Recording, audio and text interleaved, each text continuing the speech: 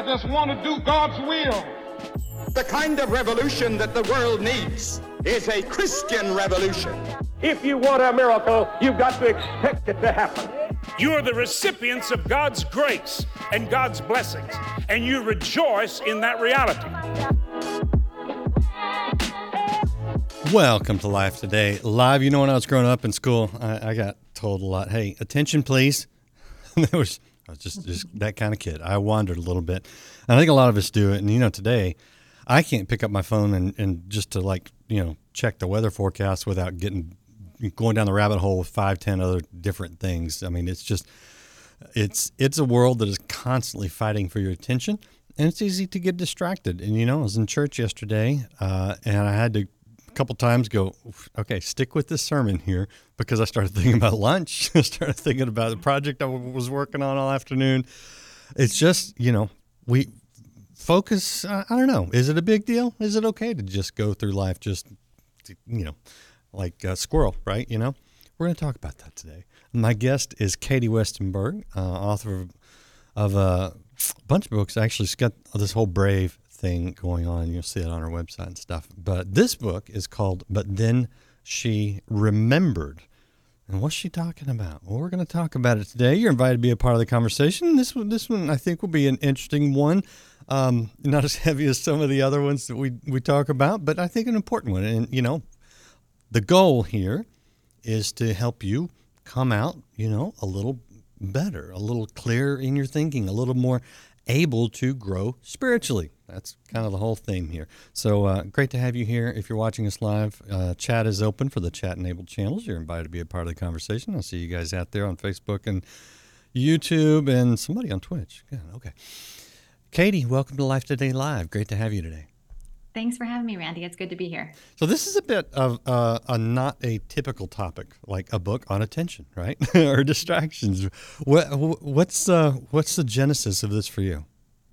Yeah, it's funny that you say that, because when I went and talked to the publishers about it originally, they were saying that. Is anyone really looking for a book on remembering? So yeah, it was fun. It was fun to kind of sell it to them first, but it came from a couple places. First of all, most of my writing comes from just time spent in the Word and things I've noticed. So several years ago, I was just reading cover to cover, one of those times where you're trying to take in the whole of Scripture. And the theme of remembrance just stuck out to me, when we're commanded to remember and what happens when God's people forget.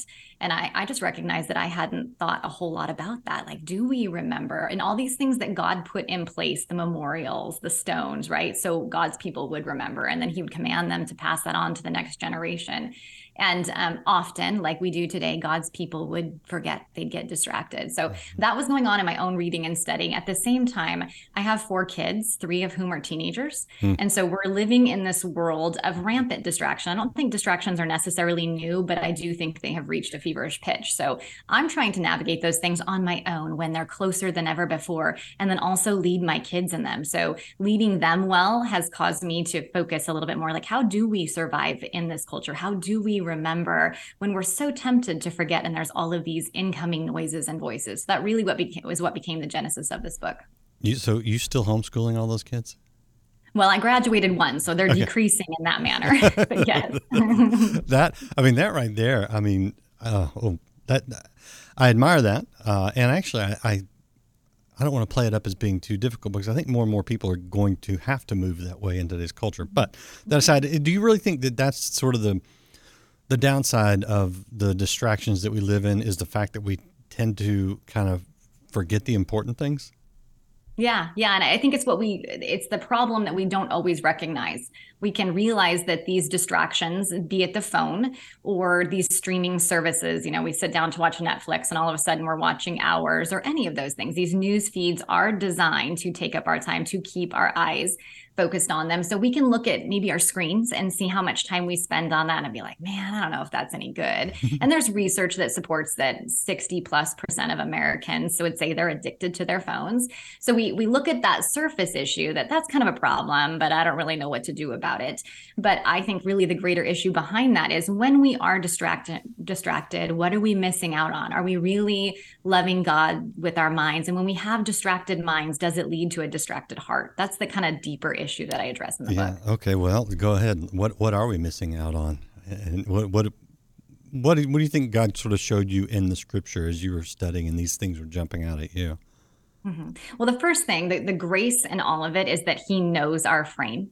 When we look at the scripture, he set up so many reminders for us, right? I love in the beginning of Philippians 3, when Paul is writing, he says, I write these things to you. It's no trouble for me, and I'm paraphrasing here, but it's for your safety, right? It's no trouble for me, and it's safe for you to be reminded of all these things. And we see in the scripture repeated themes again and again. We see God's faithfulness in the Old Testament repeated again and again. Remember what God did at the Red Sea. Remember what he's done. So just having those jump out at me makes me think God designed it this way. He knew we'd be terrible forgetters. So sometimes when we look at, like I said, those screen times, those minutes we've wasted, we can fall into a shame cycle pretty easy. Like, that's terrible. I'm bad at that. I want to improve those numbers, as if God is up there keeping score. Like, man, Katie's minutes are high this week. That's not really how he's doing it.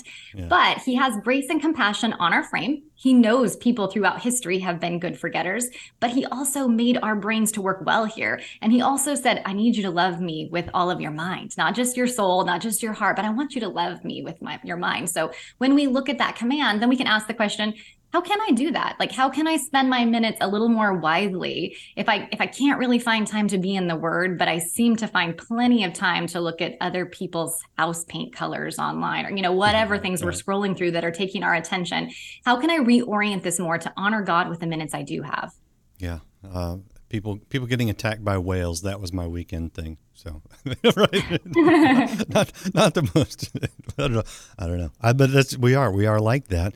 But I hear you saying that part of remembrance is not just remembering ourselves, but remembering what God's done throughout. If you wonder, what is it to remember? There's so much in Scripture. So, is really proper remembering broader than just my own experience? Absolutely. Yeah. And it's that experience that is so necessary when we hit the trials in life, right? Because those are the things that often surprise us. And it might be in our personal life. It might be a diagnosis. All of a sudden things are leveled. We thought we were going one direction and it's not happening anymore. Or you lose a job, or you lose a loved one, right? Everything, the world stops at that point and everything changes, and we don't even know what to do. Or it could be on the world stage. We can look at politics and think, man, like I kind of feel like this thing is spinning out of control, or the world news, and it really feels super intense. Like, I don't even know what to do with this.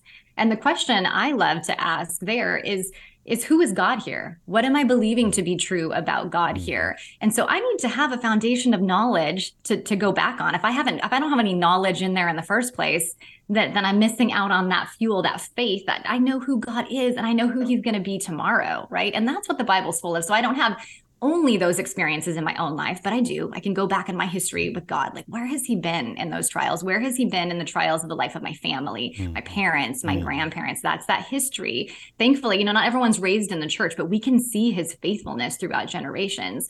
We can use borrowed stories of missionaries. I love to read stories of Corrie ten Boom or Elizabeth Elliot, any of those missionary stories. They're amazing. Like, help me borrow their faith, see who God was then, and then just the entirety of Scripture. Like, I saw what God did at the Red Sea. Do I believe that's the same God? And when we do, that changes how we view these really difficult things. It doesn't change their difficulty. It's still scary when we read the news or when we get the diagnosis, but it changes how we respond because we know who God is and was and will be. As you were kind of, having a raised awareness of this, having to write about it and, do the research, because there's work involved in a book. God bring anything from your life to your remembrance that maybe just kind of illustrated exactly what you're talking about? Yeah, so many things. It's the biggest challenge of being a writer is when you write about something, you're going to be challenged in it, like any speaker. Anytime we try to live out a message, we're going to be challenged in it specifically. But so with my first book, I tell a little bit of my story when I had a pregnancy that was really, really difficult, and it was challenged from the very beginning. And I ended up losing my first daughter at 21 weeks. So I was over halfway through the pregnancy and she was stillborn. And so I wrote out that story of learning to fear the Lord through really, really hard circumstances. But the interesting thing, that was, 17 years ago now. So I was pretty young. And I didn't love everything about that story. Obviously there were hard parts, but I didn't even love my own faith. It wasn't like this robust faith that got me through everything. Sometimes I just think, did I I wish I could have done that differently. I wish I would have trusted God more through that. Did I even grow at all? And then when you live through something kind of a unique experience like that, people like to ask you when they have friends who are going through similar circumstances. And I think, what did I even learn? Did I learn enough? And so midway through, actually, it was just before, was when I was writing my last book, but just before I wrote this one, my dad had a humongous health scare, and his heart just almost failed overnight, to where he was healthy, and then it's just everything turned, right? All of one of those sudden experiences. He had a quadruple bypass surgery. It didn't go well. He languished in the hospital, and it's just all of a sudden, here we are, that this looks like it's the end. And it was in that time that it felt so much like losing my daughter. None of the circumstances were the same, but that like desperate dependence on the Lord. Like, what can you do here when it feels like it's really all out of my control and just falling apart and just all bad? Like, what could be good here? This is just wholly bad. And it was at that point when I realized my faith had increased so much, because I knew who God was here. Like, I knew what you've done. I know the good you brought out of really, really hard things. I saw how you changed me and you grew me. And I don't know if I understand the details of all of it, even at this point. I don't know if I will till I get to heaven, when I learn the full entirety of the story and God's goodness and all of it. But he had done some really good growth there. 15 years it took me to really realize that when you're in that in the valley again with the Lord, and you think, wait, but I know something here. I know that God is faithful, because that experience had been so very near. So it was really interesting to go through that at the same time that you're writing and learning, you're living it at the very same time. Yeah, and that brings up an interesting point, because a lot of people don't want to remember, especially people that have suffered a lot in life, abuse, loss, all these kinds of things. What do we do with the painful parts of our past? Yeah, that's not an easy one. And I thought about that a lot when I was writing the book. I don't have some of those really hard parts that other people have in their stories. What does that look like when that was your childhood and the people you trusted the most failed you, right? What does that look like? And the most courageous thing I can think of doing in that is asking God where he was in all of that. Like, can you help rewrite my story? Sometimes we form stories in our minds that aren't even really true. We form beliefs about God around certain circumstances. So to unpack that with him, and oftentimes that's with the help of a really good counselor too, right? A really good Christian counselor who can help us walk through those hard things. But if I know God is faithful, if I believe he doesn't leave or forsake us, God, can you help me rewrite those memories? Can you help me see who you were and how you were faithful, even in something that seems insanely desperate and just wholly wrong? Can you help me see your goodness there? And I believe that's a prayer he likes to answer. Yeah. And honestly, I think, you're not going to get any value out of the pain if you don't do that. And that's, the whole scripture about, God, using everything for good, you don't take good things and magically make something good out of it, because they're already good. Oftentimes it's those bad things where you go, how can something good ever come out of this? Yeah. And then God makes something good come out of it. It's not to say that the bad things are good. They're not. They're bad. The bad things are bad. Right. And that's the beauty of finding something good in it. And certainly Scripture does that. All right, I want to show people the book. Again, this is But Then She Remembered by Katie Westenberg, available now where you get books. And you can also go to katiewestenberg.com and see her other books, find out how brave she is. What was the big one that did really well was I Choose Brave, right? I think that was, yeah. So good. The idea of remembering, I think a part of the issue for some people is that we tend to glorify the big things in human terms. Does that make sense? If I've lived a pretty average life, in the eyes of the world, right? As you are, a mother raising children at home. That's what my wife did, But to me, that's like the beautiful thing, She's not famous, She hasn't traveled the world and won awards, and she's been faithful in the little things. And to me, I think in God's economy, that's actually big. And you touch on this a little bit. I forget what it is that someone says that, God lives in the details. You talk about G.K. Chesterton talking about the mundane. Mm-hmm. What can we find in the seemingly unimportant or small things, according to the world, that are actually very big to God? Mm-hmm. Yeah, that's really a reorientation of our perspective, Yeah. and not living on the world's terms. And I think when we spend too much time in the space of social media, it's very easy to get distracted in that, right? Because we're looking at someone else's vacations and we're looking at their cute clothes or whatever else can draw, their cute grandkids, I don't know, whatever else can draw our mind away. But that's kind of the interesting thing about this position, I guess I find myself in now, because I am still mothering and doing those things. And so it's kind of like, but I also get to write and get to speak a little bit. So I have a foot in both of these worlds. And the biggest prayer I have had is that, Lord, like, help me realize that I'm worshiping you as much when I'm washing the dishes as I'm doing anything else. And I think that's really sweet to see in other people's lives, just those lives lived out of faithfulness. There's a sketch in my book about a woman at my church whose funeral I attended.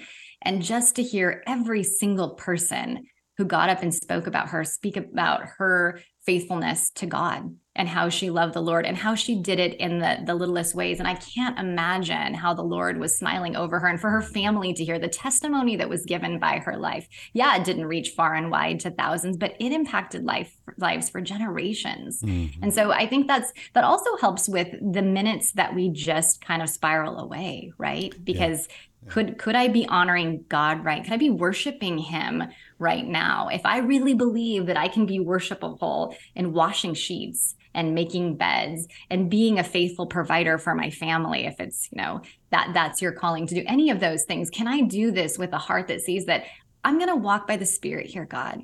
Can you change my mind and my heart about how I think about these things? Like, worship isn't just a moment in our church service. It's a life I want to live. And that really does reorient our perspective on some of those things. It does. And I think that it's really healthy also to get out of the mindset of ministry is over here, in the same way that we say, look, church isn't just Sunday mornings, okay, I go think about God for an hour while some guy's up on stage talking, and then I go live my life the rest of the time. The church I attended for a long time had a sign over the door when you walked out that said, church begins when you leave this building, as a reminder that we get outside the walls. And when we realize that wherever we're at is ministry, whoever's in front of us is our near one, our neighbor, the Greek connotation there, that God has not just put us in a place where nothing matters. And, to me, that helps sort through the distraction and live more intentionally, if I can use that phrase. Kind of I hear that phrase a lot, but I like the idea of it, which says that, okay, no, God has me here with this person. I have a possibility here if I just don't get distracted by the other things and keep the main thing the main thing. Right. How important is that? Because you can look in Scripture and see if people could have missed opportunities all over the place, and there are illustrations of that because they kind of forgot who they were and where they were and what their overall purpose was. Does that make sense?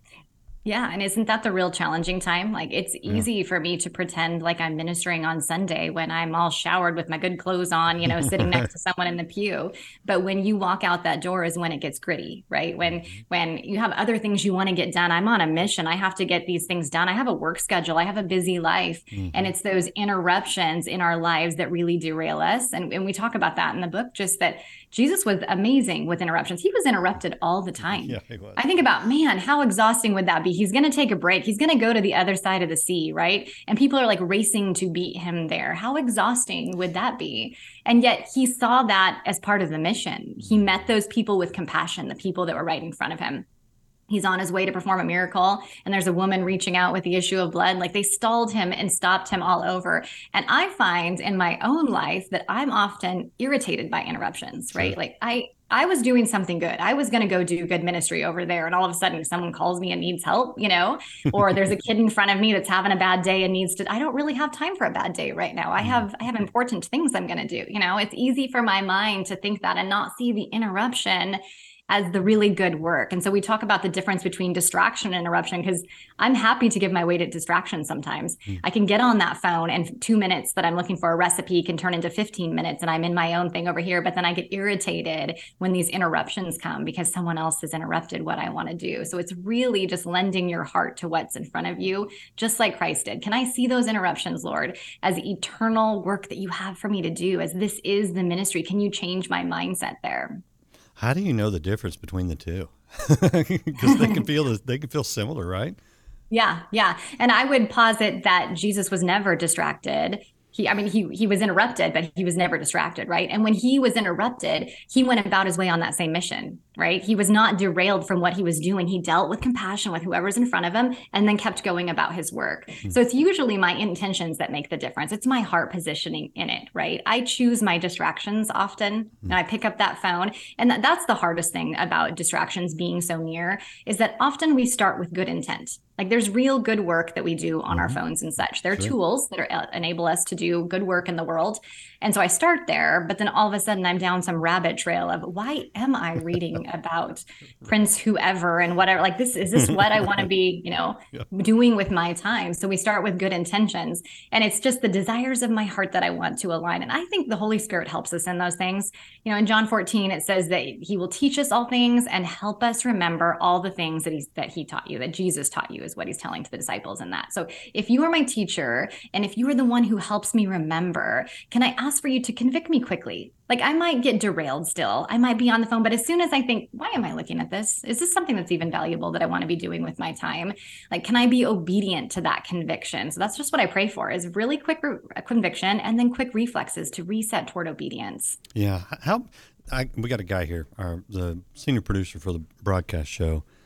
That dude remembers things from 30 years ago that I'm like, seriously, dude, how in the world do you remember all these things? Mm-hmm. And I'm not that way.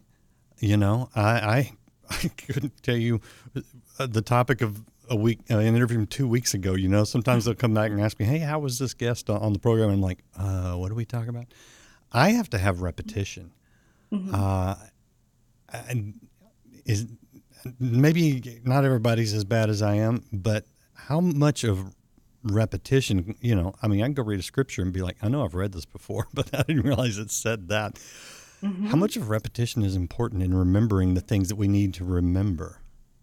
Yeah. Well, if you look at the science behind memory, there's two ways that things are stored in our brain. First is when we encode them. So when we're putting them in. Mm-hmm. So we like to lean hard on the side of things, like when we were in high school or college and you're cramming for a test, like for just get it in there and hopefully I can spit it out in the morning, right? Right. But the second part that we often neglect is the recall, right? So when we retrieve those memories and get them out again, it's connecting those memories in our brain to form them more strongly. So that's always kind of interesting to me. I can read an article that was so interesting, or a book. It was a fascinating book. And then a week later, if someone asked me about it, it was really good. I don't really remember what it was about, right? But when we tell the story about that article, I just read this article and it was so fascinating. I just read this chapter of the Bible. Can I discuss Galatians 4 with you? And then I'm solidifying those memories in my own brain. That's the way God designed our brains to work. So I love that repetition of being obedient about let the redeemed of the Lord say so. My saying so, my sharing that story is not only passing it on to you, but it's solidifying that work in my own brain. Yeah. That is absolutely true. That's good. That's a good habit, I think, for any of us to kind of cultivate. Mm-hmm. Any other tips? Any other habits you like to talk about that help us not be distracted and remember kind of our purpose and what God's done and the good things? Focus on whatever's lovely, true, and right.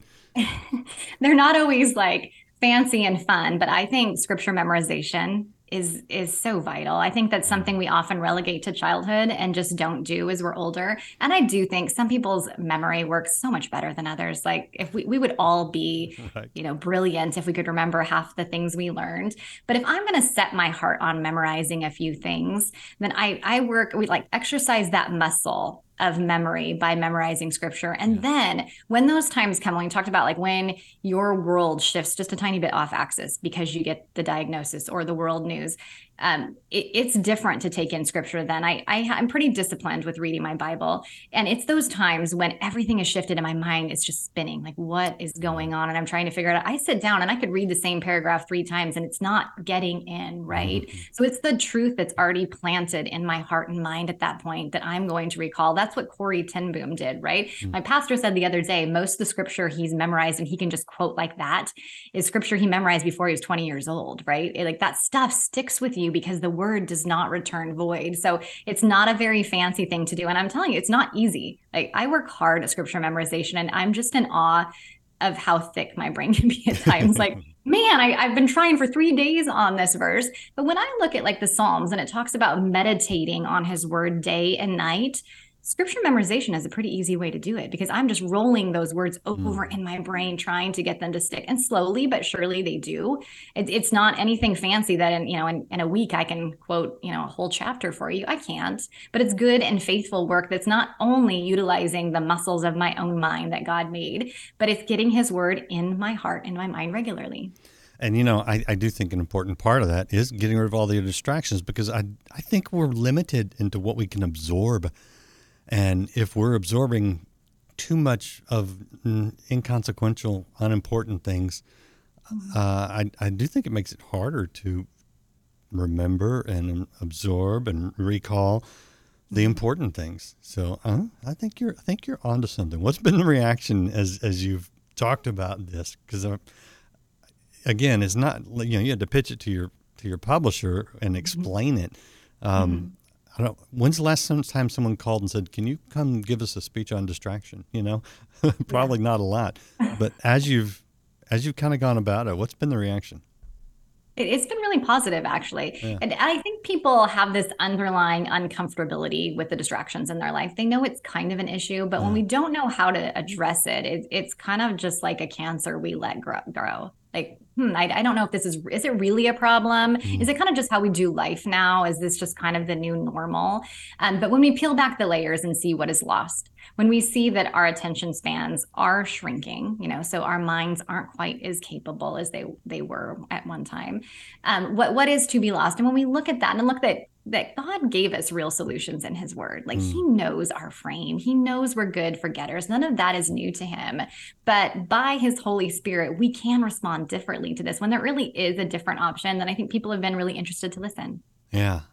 Oh, it's very, very interesting. All right. I want to show people your website. This is katiewestenberg.com. Katie Westenberg, all E's, by the way, and berg.com if you're listening. And you can follow more. And there's our lovely family. Oh, look at all those kids. I mean, what a great thing, right? Last word from you. Is there anything you want to add before I let you go? Anything I missed, or just if I can't remember everything we've talked about in this interview, what's the one thing that I should remember? Or if your listeners can't remember everything we said, right? Yeah. I would just challenge them to think about being a rememberer. What does that mean in my family? What does that mean in my legacy? What do I remember from my own parents and grandparents? Like taking the time to think through that. And what kind of legacy do I want to leave? What do I want to pass on? What needs to be said? What can I do to just become a person who remembers what God has said and orient my life in that direction? I think the desire to do that is the first step. Yeah, it's good. I like this. I can do this. Yeah, it's doable. So that's appreciated. Thank you, Katie. I appreciate your time and your insight, and I appreciate all you guys out there watching. Might share this with somebody and go, you'll find this interesting. And then maybe watch it again next week in case you don't remember all of it. Sorry, too easy. Appreciate you being here. If you haven't liked, followed, or subscribed, please do that. We'll bring more to you, and I'll see you again next time here on Life Today Live.